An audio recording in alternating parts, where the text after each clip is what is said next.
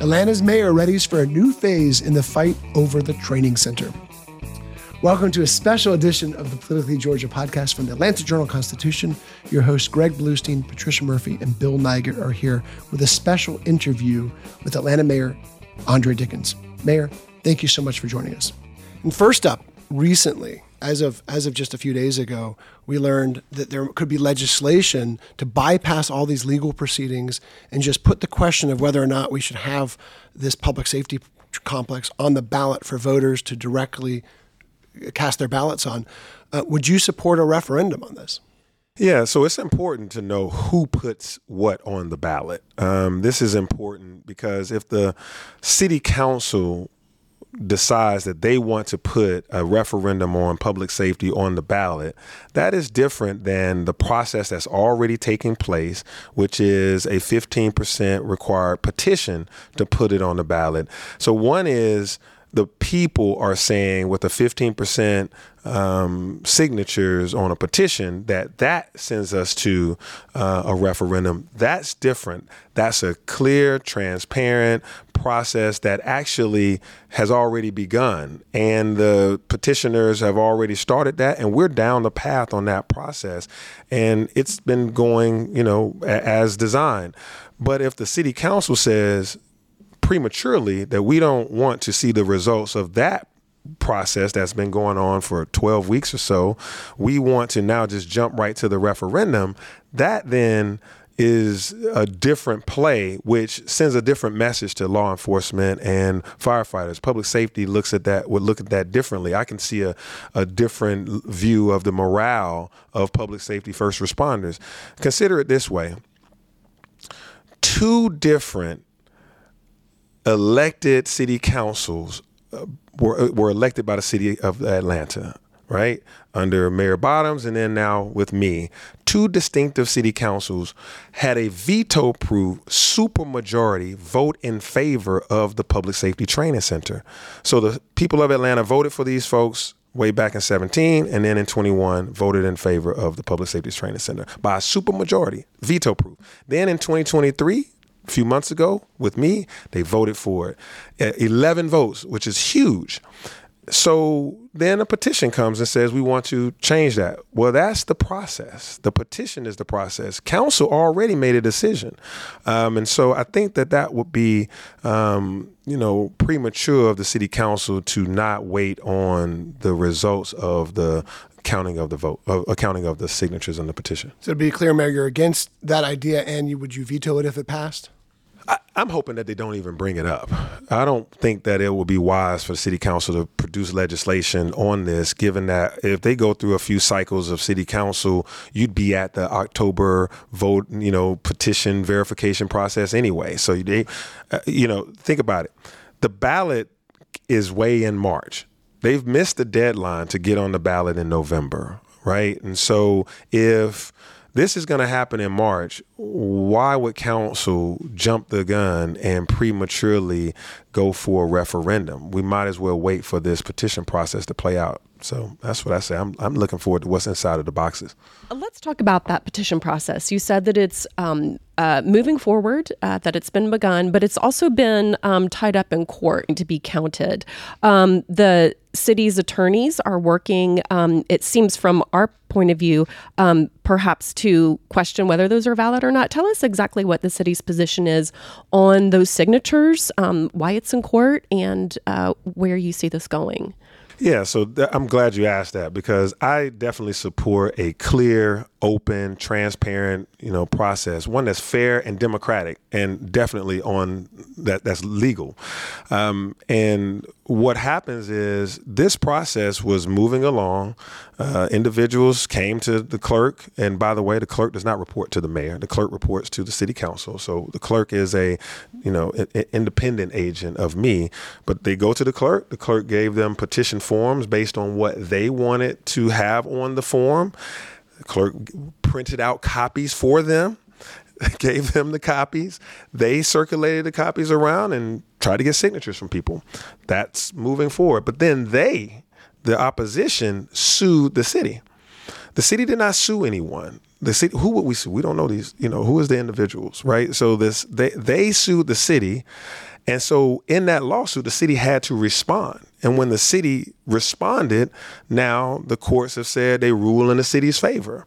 So had they not issued a lawsuit, this would have had a 60-day term. August 21st, they would have turned in how many other signatures they had, and counting would have ensued at, shortly thereafter. However, collecting the boxes and then sending it off to a third party to scan them and count them. But because they sued the city, and the city gave a response. And now the courts are saying, the 11th Circuit Court says, we got to put a stay on this. And so those petitions are invalid right now because they were received after August 21st. They were received, I think, on September 11th. Again, none of this has anything to do with me. I don't count signatures, and I'm not in the legal process. What we were doing was moving forward with letting the process play out. And so now we're in a wait and see for what the courts will say after this stay. So I think this is an October timeframe for the courts to make a ruling on, the validity of signatures coming after that August 21st date. I tell you from my personal opinion, I am looking forward to seeing what's in the boxes. These folks have collected signatures. We got 500,000 residents, 500,000 residents in Atlanta. I want to know how many, support this. Okay. And step back for just a minute. We're way down in the weeds about signatures and timeframes and dates, et cetera. We know that you support the Public Safety Training Center. With this number of signatures turning up, how are you processing that? How is your police department processing that? Where are y'all when you see this number of signatures turn up? We don't know if they're all valid, but it's a big number. Yeah, I don't know what's in the box. Someone has said 116,000. None of us know what's actually in those, 16 to 18 boxes. 58,000 is the required number to get to 15%. And so they say they have 116,000. That's double. That's exactly 2 times the 58,000. So I don't know what's in the boxes. I'm looking forward to the verification process carrying out. The clerk and a series of lawyers, Democratic lawyers that have been around petition processes in other states, and they have been around elections in Chicago, New York, and other places where they do petitions. This is first for Atlanta. We have not had a petition process ever. And so the lawyers got together and figured out those processes. And then in consultation with folks like Stacey Abrams and Warnock and Ossoff said, hey, we need a cure process, because if they put their signatures in there and they don't match, no, we're not doing exact match. That's not a goal of ours, to make sure that somebody's signature might have changed over the years. Somebody's maiden name, what have you. All those things are fair game. And so we've come up, with, the clerk and the lawyers have come up with a process to verify signatures that is legal. And if 116,000 signatures come in and all of them are valid, then resounding message. That's different than if, they're invalid signatures, duplicates, wrong names, people that are not eligible to vote, et cetera. So, again, I look forward to see what's in the box.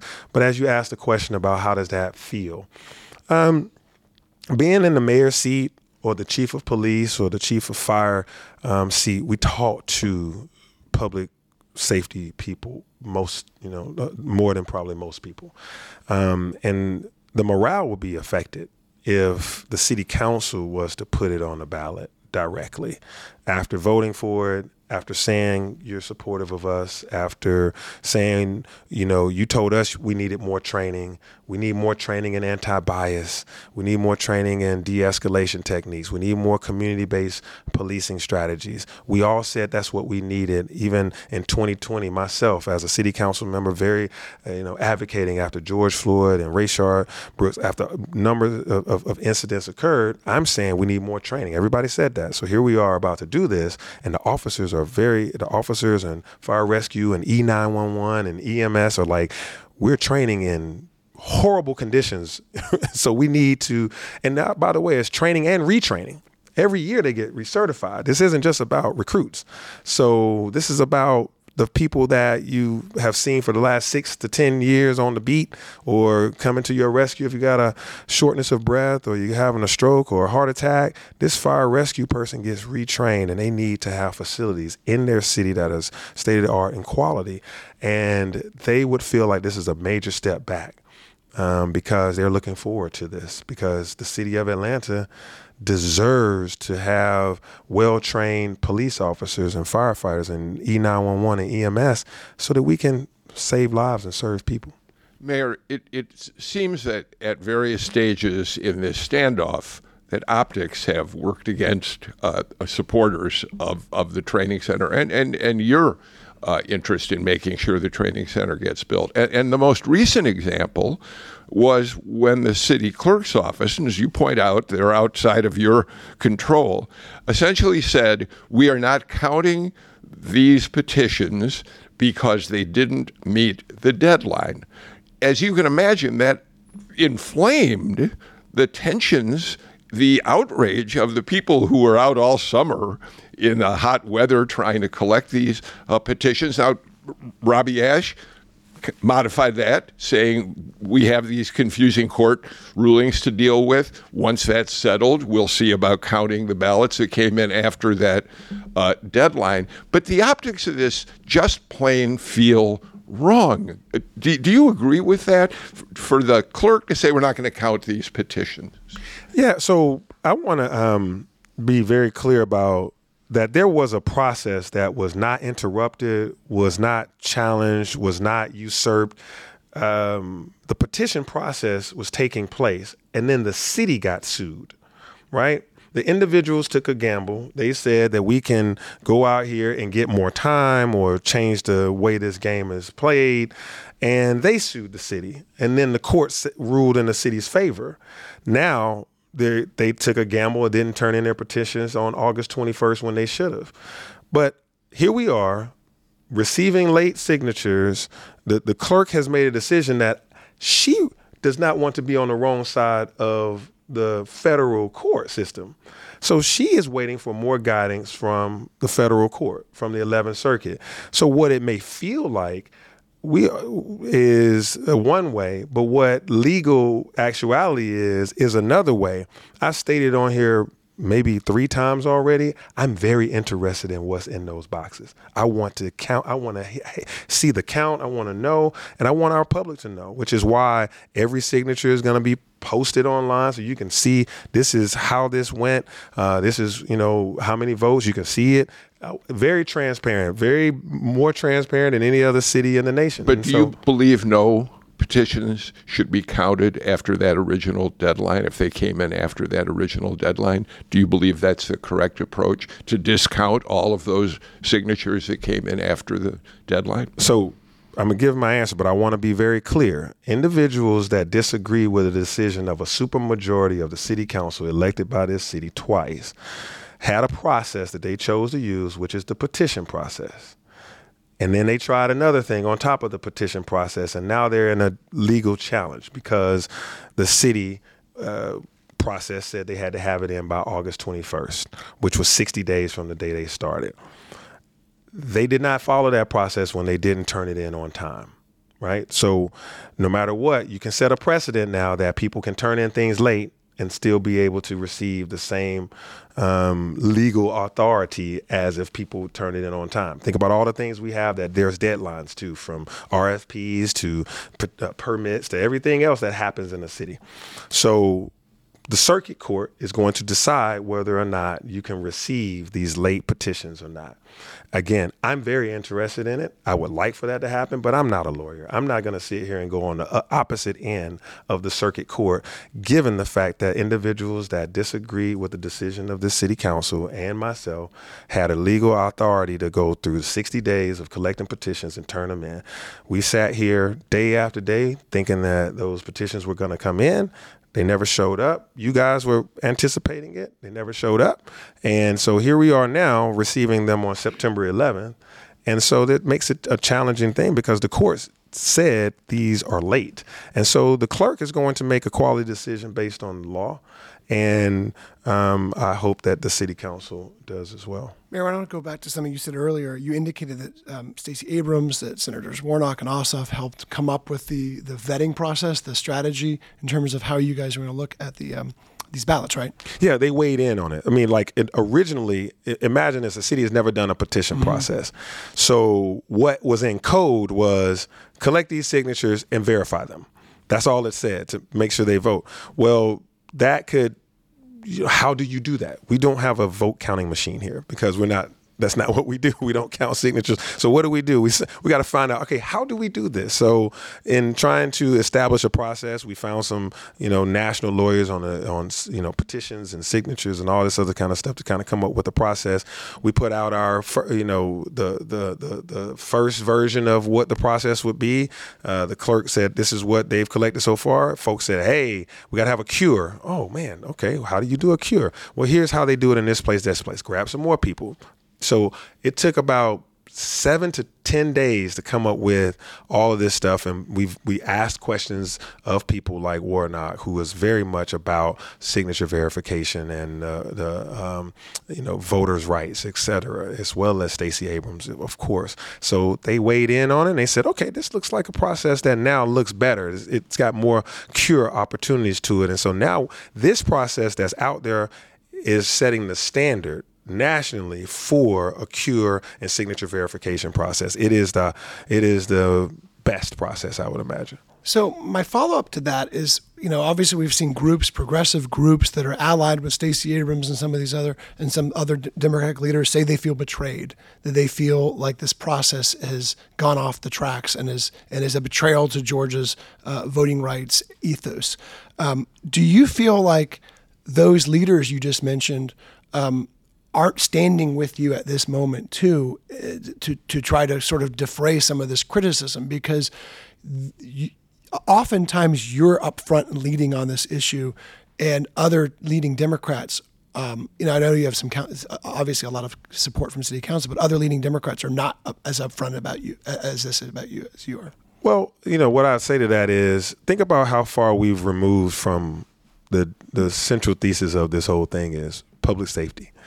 Like, we literally started with defund the police, and then the argument was we need to defund the police. We don't need to spend money on police. We don't need to spend money on training.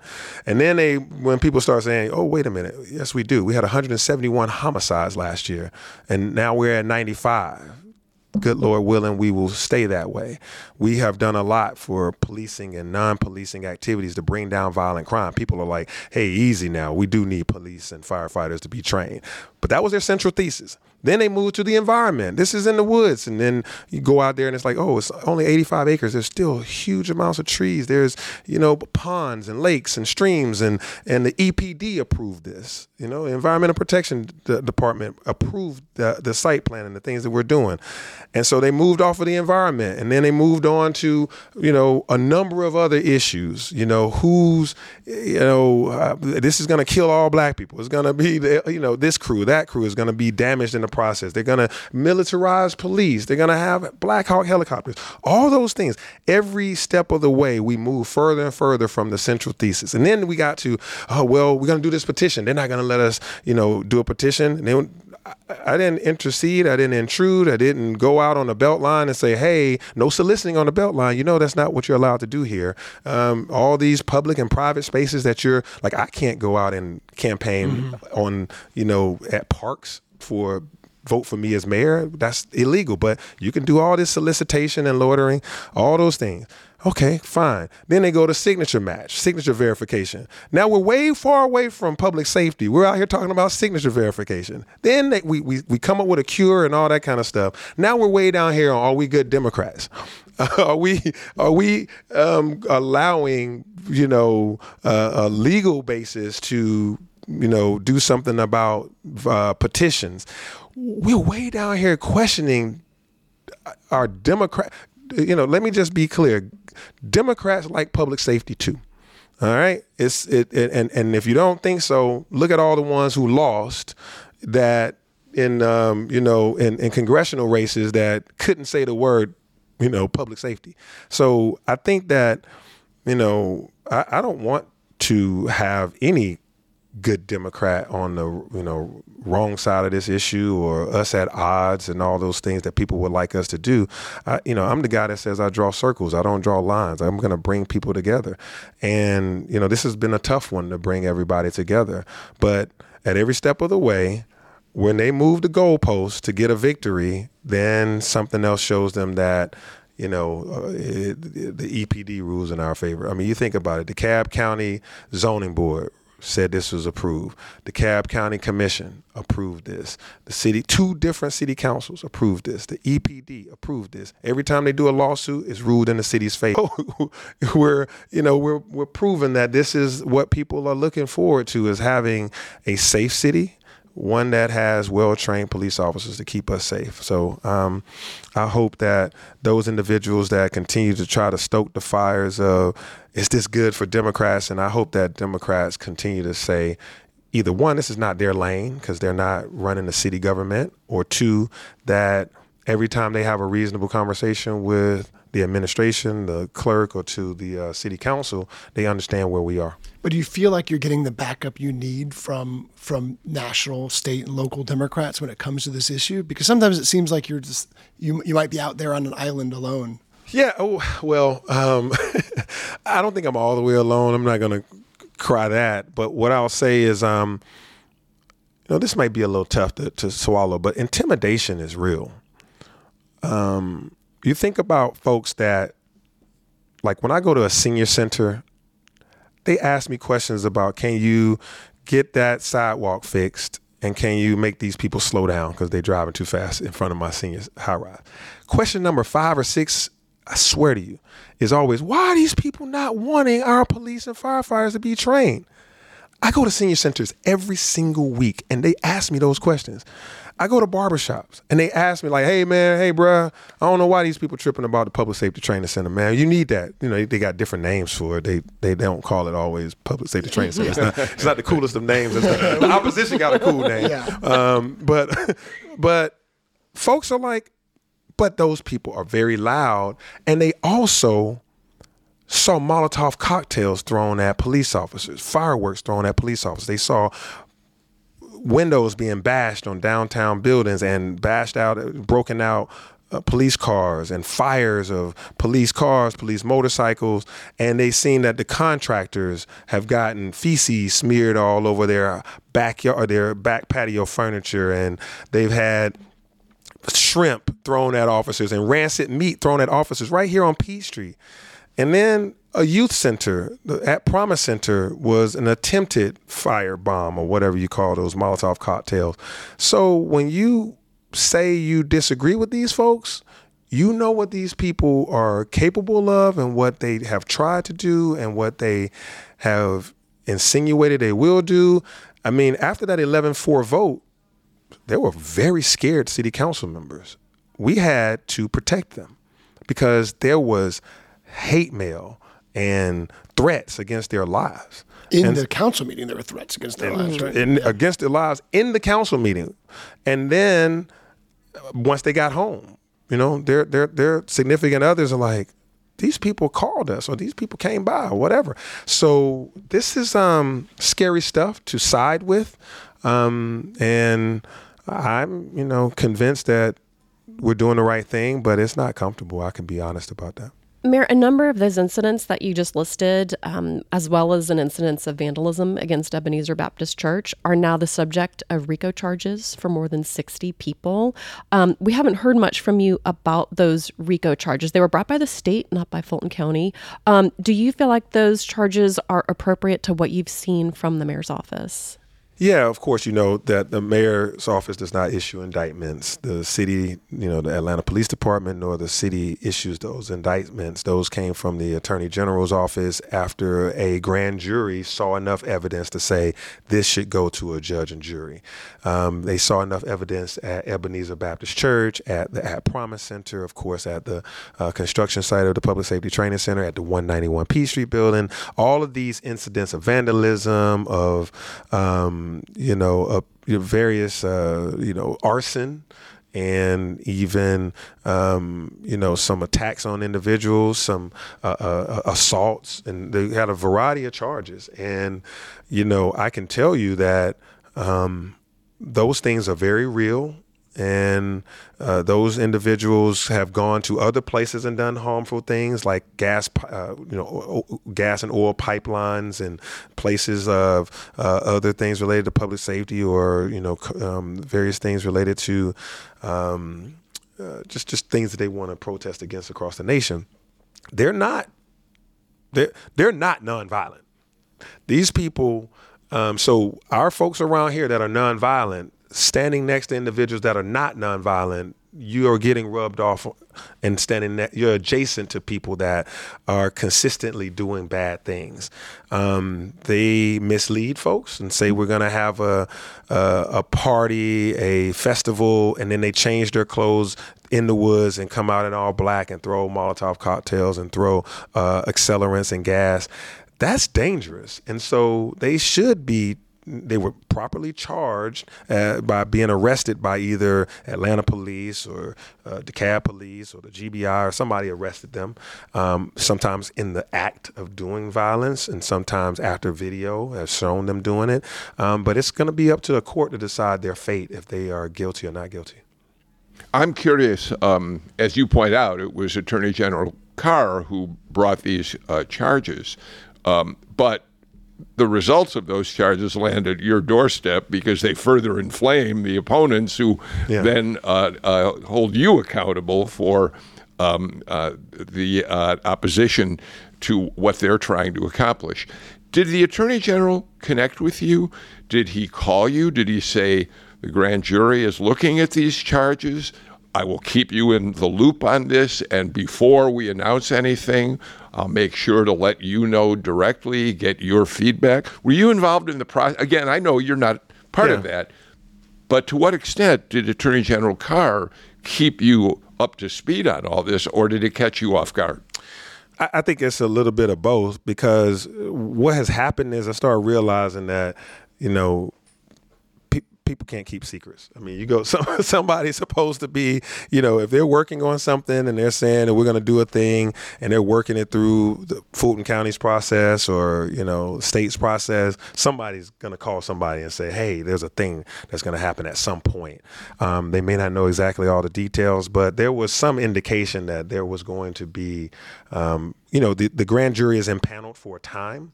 That same grand jury indicted Trump, as well as indicted these 60 plus individuals. So that same grand jury was impaneled of regular Fulton County voters, and those regular Fulton County folks made a decision to indict both Trump and these 60 plus people. And I kind of knew that something was making its way through there. And I didn't know how it was going to I understand that it was the Attorney General who brought these charges, and you're not involved in that process.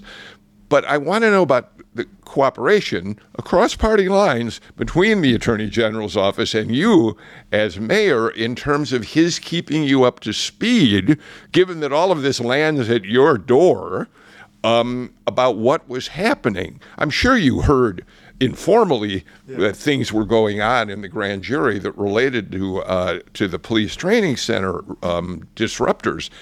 But did you have any communication with the Attorney General directly? Did he say to you, I'm going to bring these indictments? Did he ask for your thinking about it?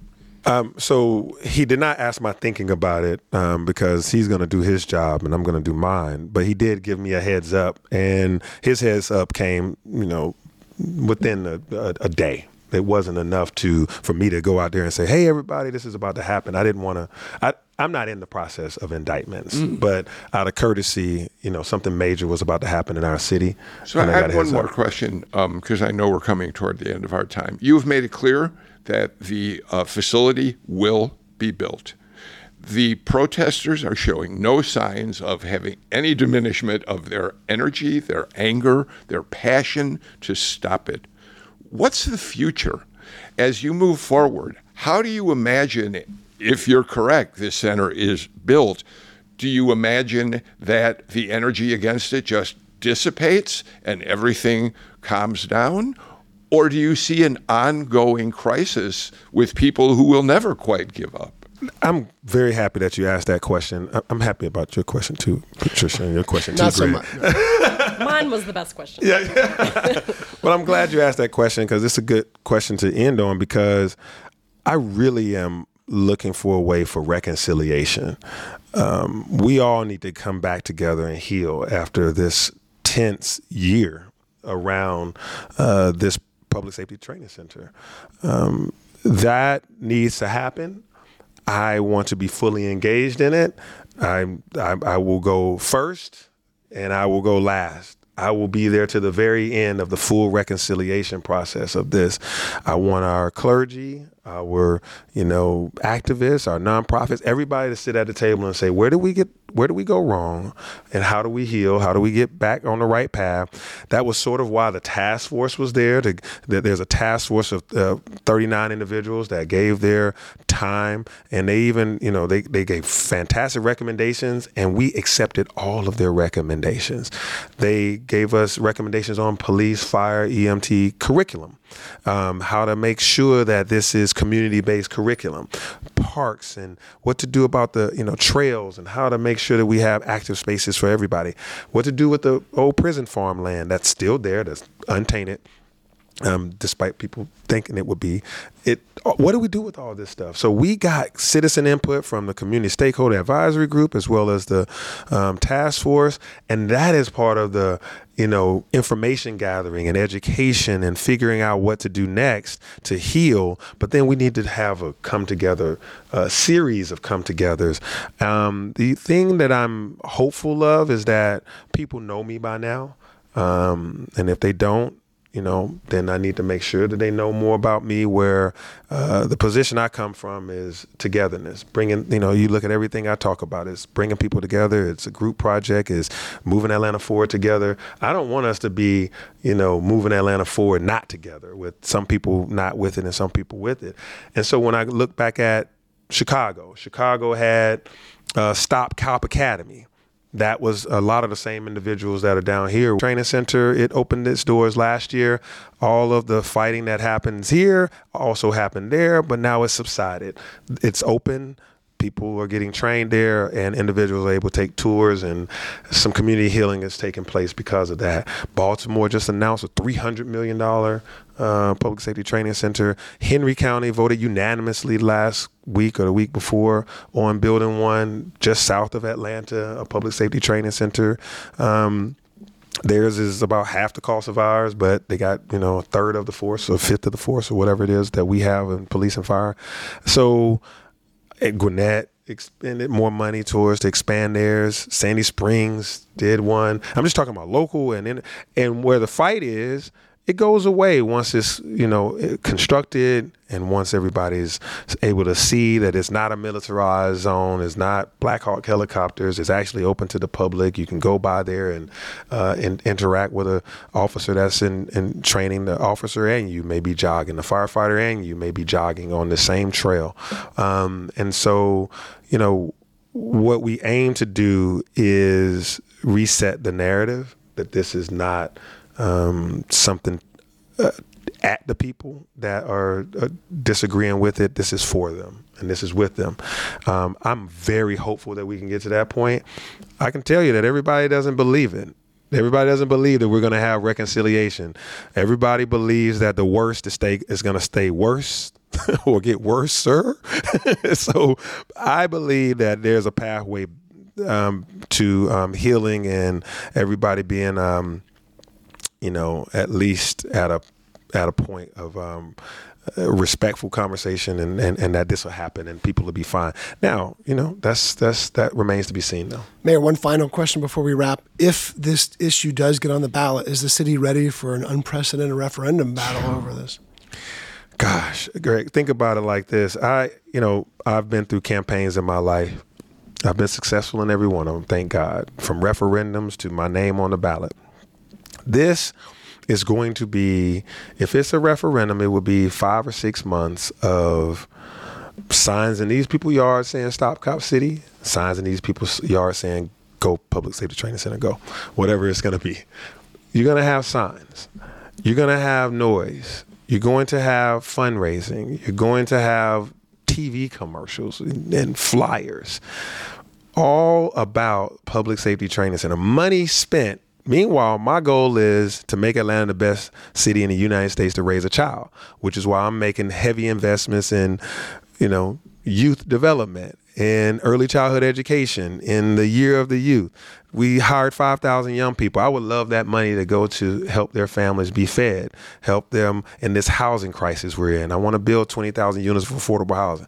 When we have to spend money, large amounts of money, advertising this thing or that thing, asking for donations, and then the other side to that is the morale of our public safety first responders. When someone, like right now, I have individuals in communities that, have sent me emails saying, we don't want the Public Safety Training Center. And the very same community says, hey, they burglarized my favorite restaurant, or they broke in 20 cars at my apartment complex.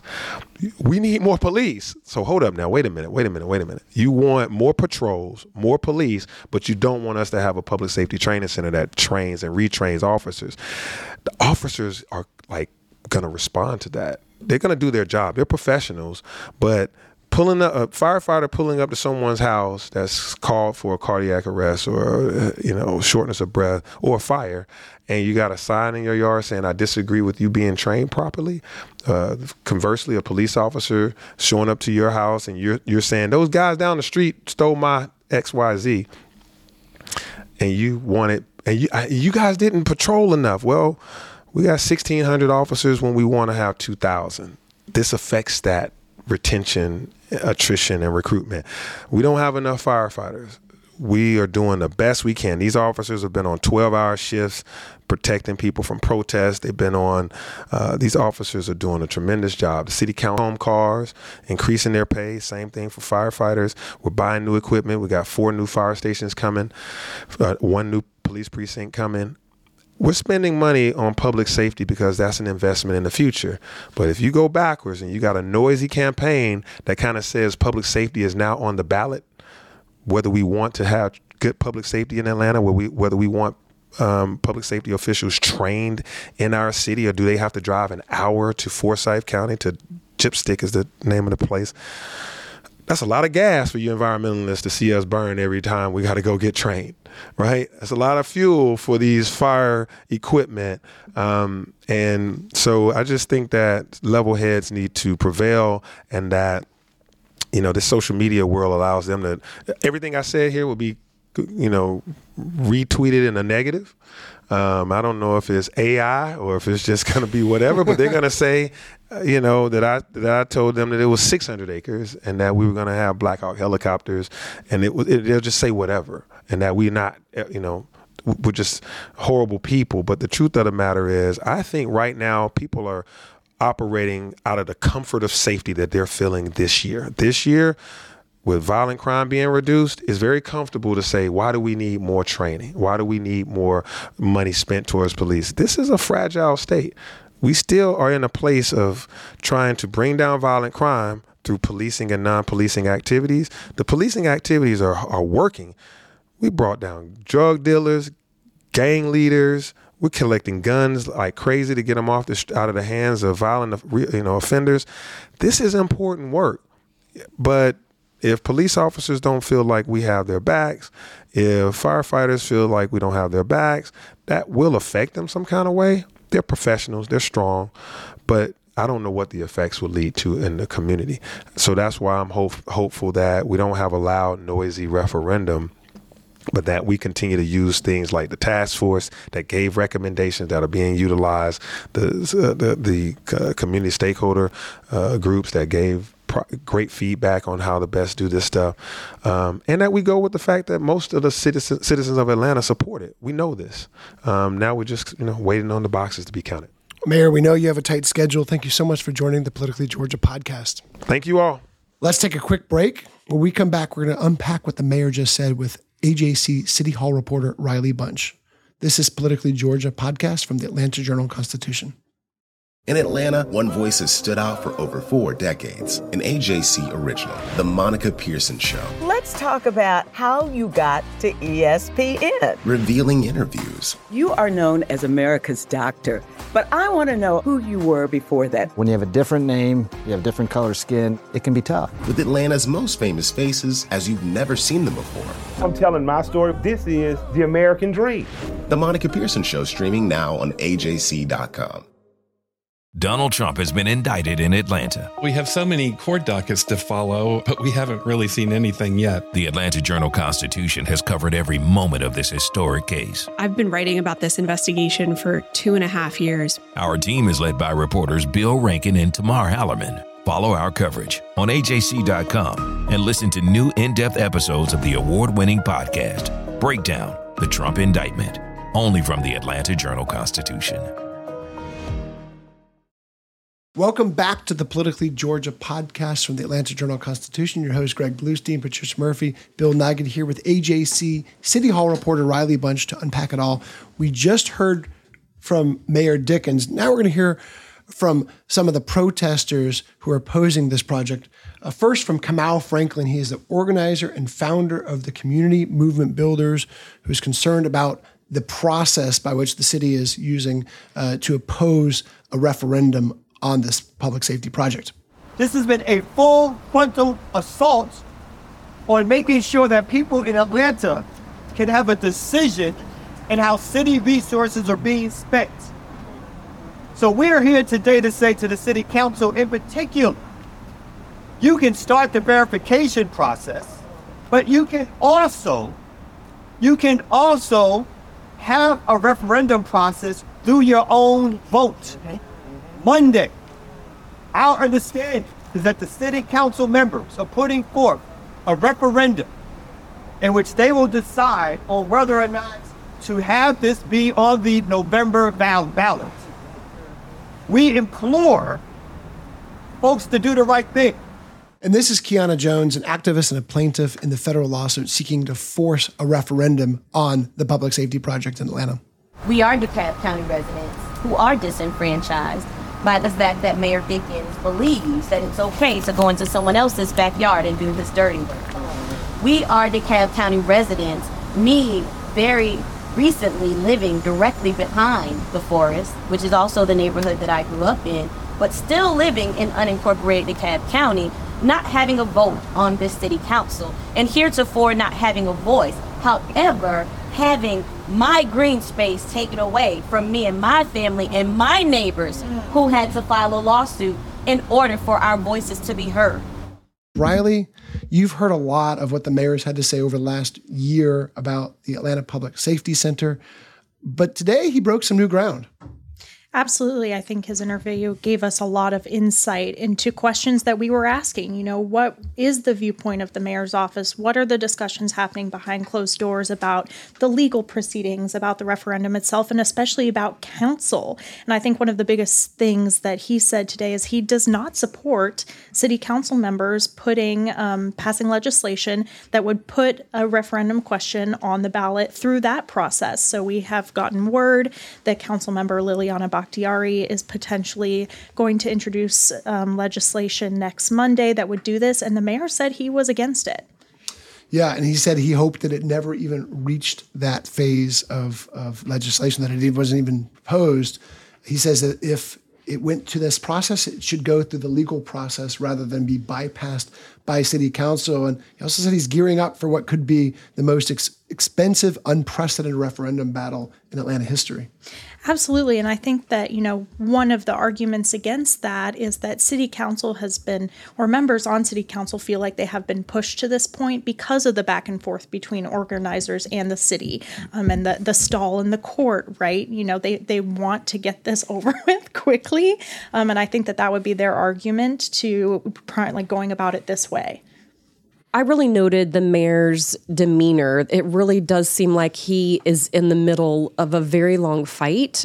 Greg, you also asked him whether he felt like he wasn't getting support from his fellow Democrats who have weighed in on this a bit, but very few have come out and said, I fully support Mayor Dickens and this Public Safety Training Center. And you could tell that he's, as you said, on a bit of an island in this. And but it's a fight that he is obviously very committed to, believes that there is overwhelming support in the neighborhoods of Atlanta, believes that the protests are not indicative of the majority of how Atlantans feel. But it is also very apparent based on what's happening in the courts, what's happening with those petitions, and the fact that it is now bringing in civil rights groups, like, to your point, like Fair Fight, like groups organized and founded by Stacey Abrams. We also saw the King Center starting to get involved in this.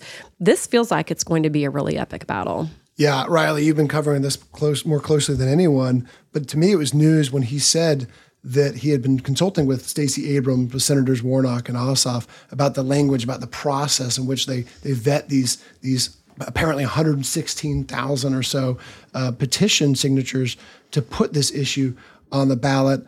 He didn't go out there and say, hey, I'm out there all alone, but he did say there is an intimidation factor going on there that is held back some other Democratic leaders and other city leaders from championing this project as much as he has been.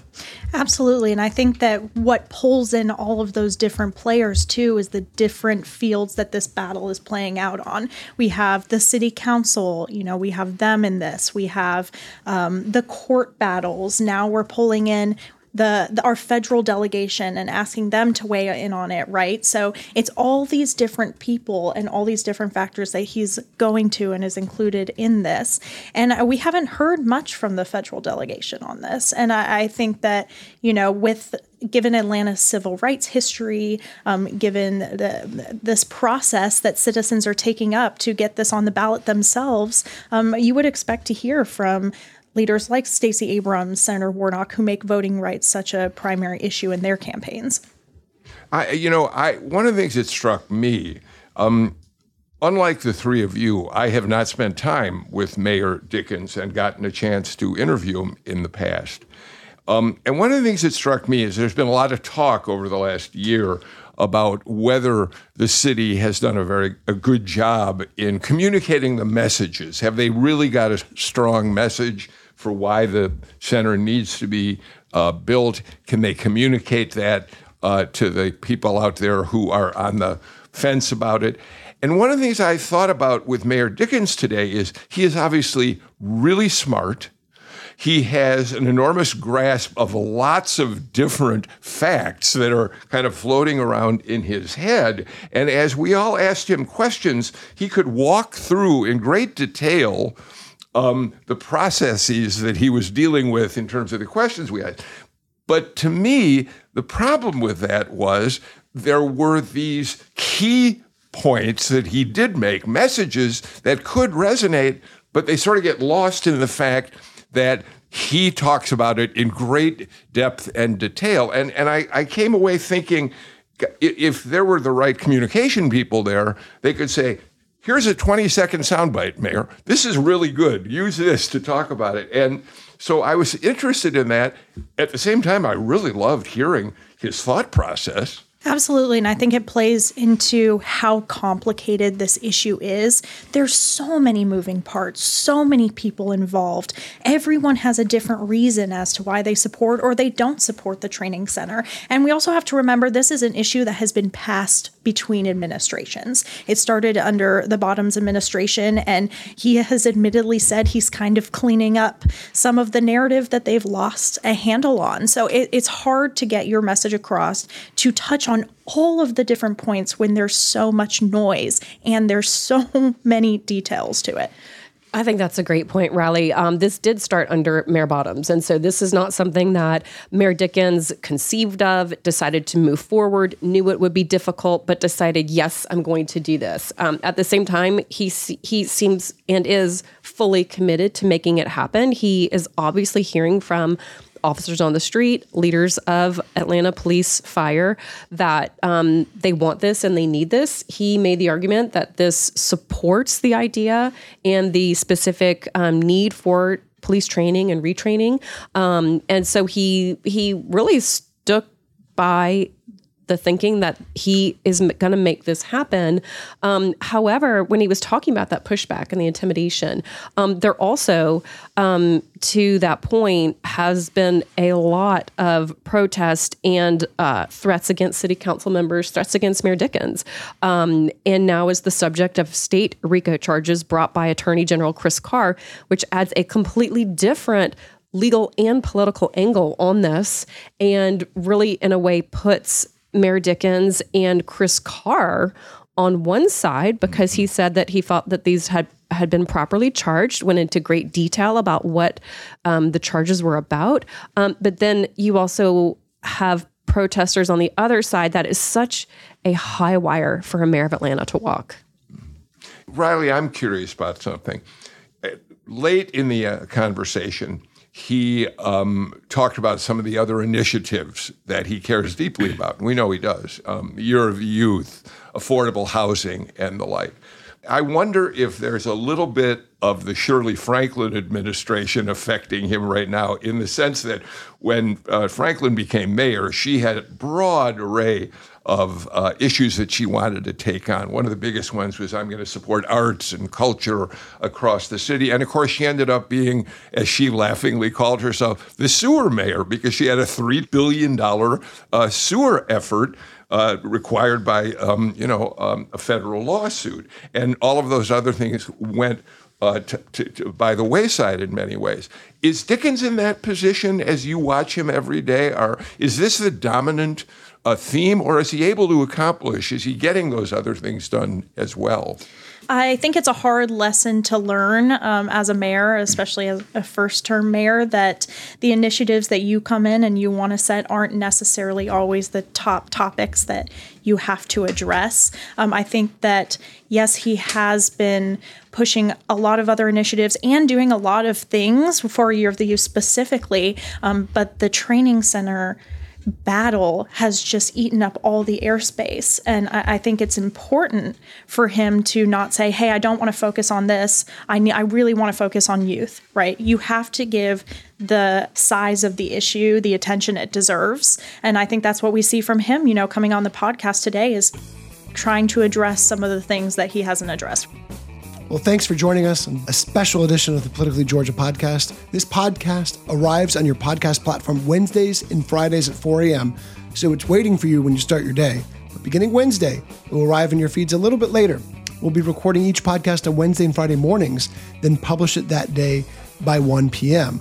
The podcast will arrive a little bit later, but that means your political news will be a little bit fresher, and we're preparing for the big debut of a daily show starting October 30th.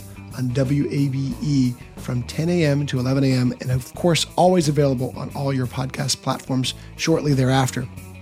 Thanks so much for listening to the Politically Georgia podcast. We release new episodes every Wednesday, every Friday, or whenever big news breaks. We'll see you next time on Politically Georgia from the AJC.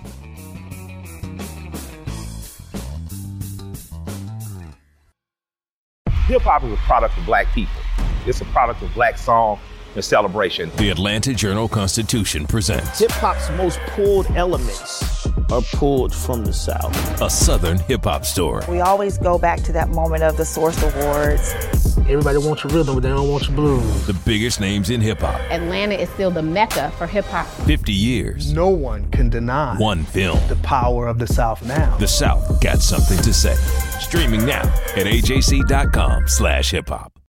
Our journalists at the Atlanta Journal-Constitution are working around the clock to keep you updated on all the developments surrounding the Trump indictment. Now the AJC is putting all of our coverage in one place with our new Trump 19 newsletter. Every Wednesday, you'll have our latest coverage and analysis on this historic case in your inbox. So sign up for free today at ajc.com/indictment newsletter. That's all one word. ajc.com/indictment newsletter.